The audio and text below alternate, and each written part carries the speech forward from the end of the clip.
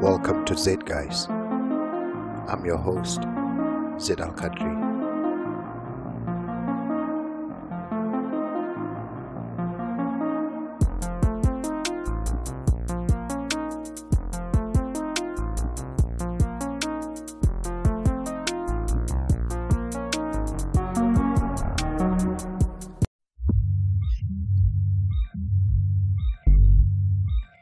This article was written by Michael Avery of Rabobank and was featured at zerohedge.com on 23rd October 2020. Trying to choose the best seat in hell. Well, that was at least a debate. The second and final US presidential debate. The last time we will ever see Trump in this format, win or lose, actually saw some debating. Of course, debate nowadays means repeating rehearsed lines and lies. But at least this dialectic was not epileptic. For a neutral viewer taking each man's claims about the other at face value, one can conclude that neither man has a real plan to beat COVID-19. Or to solve healthcare problems. Both men are deeply corrupt, and both actually work for foreign powers rather than for the US. There was certainly a lot of Russia, and the poor boys, and Abraham Lincoln, and at least 5 come-ons, and just the token malarkey. However, perhaps the most substantive differences emerged at the end, where the topic shifted to the environment, and a specific Biden pledge to transition away from the oil industry. What is the electoral impact? Many snap polls on Twitter at the end flagged Trump as the comfortable winner. Others said Biden, more narrowly. Of course, TV polls were more partisan, reflecting the different realities with different news we now live in. CNN was Biden 53%, Trump 39%. Fox was Trump 62%, Biden 38%.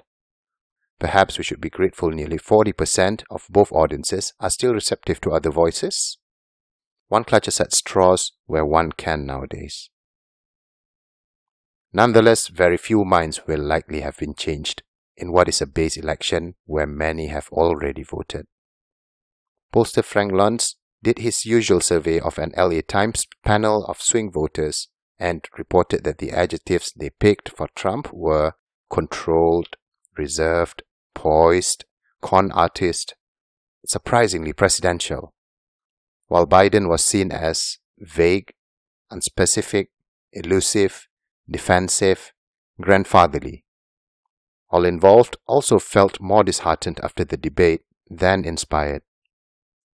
One voter called the 2020 election a living nightmare.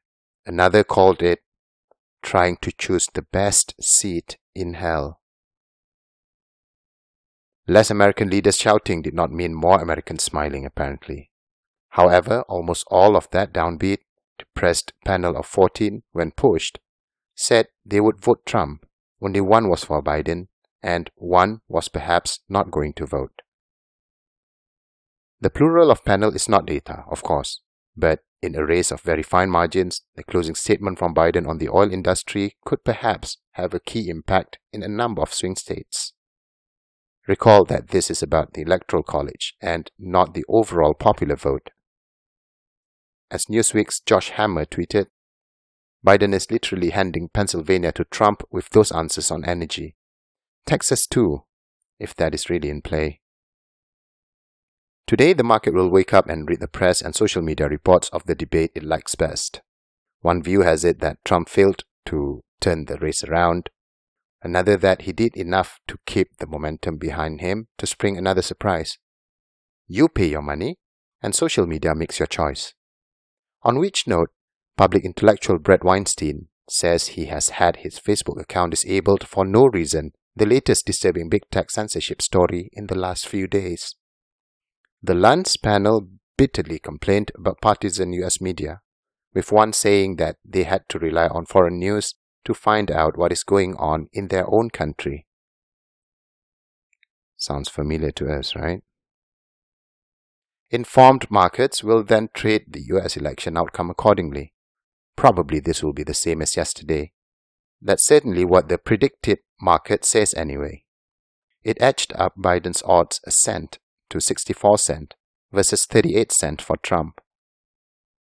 Yet let's wait and see what the polls look like when the key moments of this debate are fully absorbed, and then what November 3rd looks like. Meanwhile, we are still where we were on fiscal stimulus, talking and talking, and not sure what the Senate and House will do even when the talking stops. This combination of see what you want to see is apparently enough to keep pushing US Treasury yields higher, carrying many others with them. 10 years reached almost as high as 0.87% yesterday, up around 20 basis points in a month, but was slightly lower in early Asian trading. Objectively, the drop in initial jobless claims data yesterday was encouraging, but there is an awful lot of presumed electoral outcomes and presumed spending being priced in. It is also true that US inflation expectations are picking up again, but in Europe and Japan, they remain nailed to the floor, and virus cases head for the sky, by the way. So what is going on? Decoupling? US reflation? Shouldn't this be positive for US dollars at some point? Oh, that's right. The Fed won't do anything even if we get a recovery that overcomes both COVID and the pre-COVID legacy of 40 years of structural issues that mean no generalized wage inflation. Still are the ECB and Bank of Japan, where CPI was flat year-on-year in September and minus 0.3 year-on-year ex fresh food, really going to just sit there trying to find the best seat in hell too, as deflation kicks in and their currencies soar too? How about the Royal Bank of New Zealand, where Q3 CPI rose just 0.7% quarter-on-quarter versus 0.9% expected, and was just 1.4% year-on-year versus 1.7% consensus? Apparently so, says the FX market, busily looking at their Facebook feed to tell them who won the debate, and not following Bret Weinstein. Monday, Tuesday, Wednesday, Thursday, straight to the floor. Michael Avery is the head of Financial Markets Research Asia Pacific of Rabobank.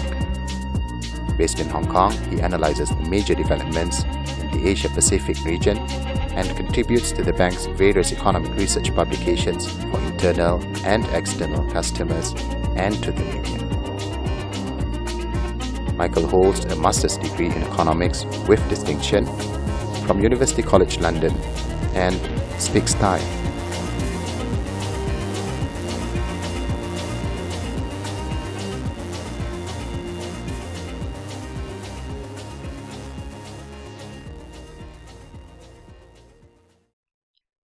This episode was brought to you by TrueStart Coffee.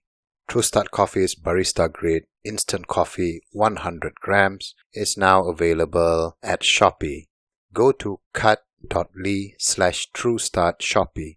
That's CUTT.ly/TRUESTARTSHOPEE and get your first stint there.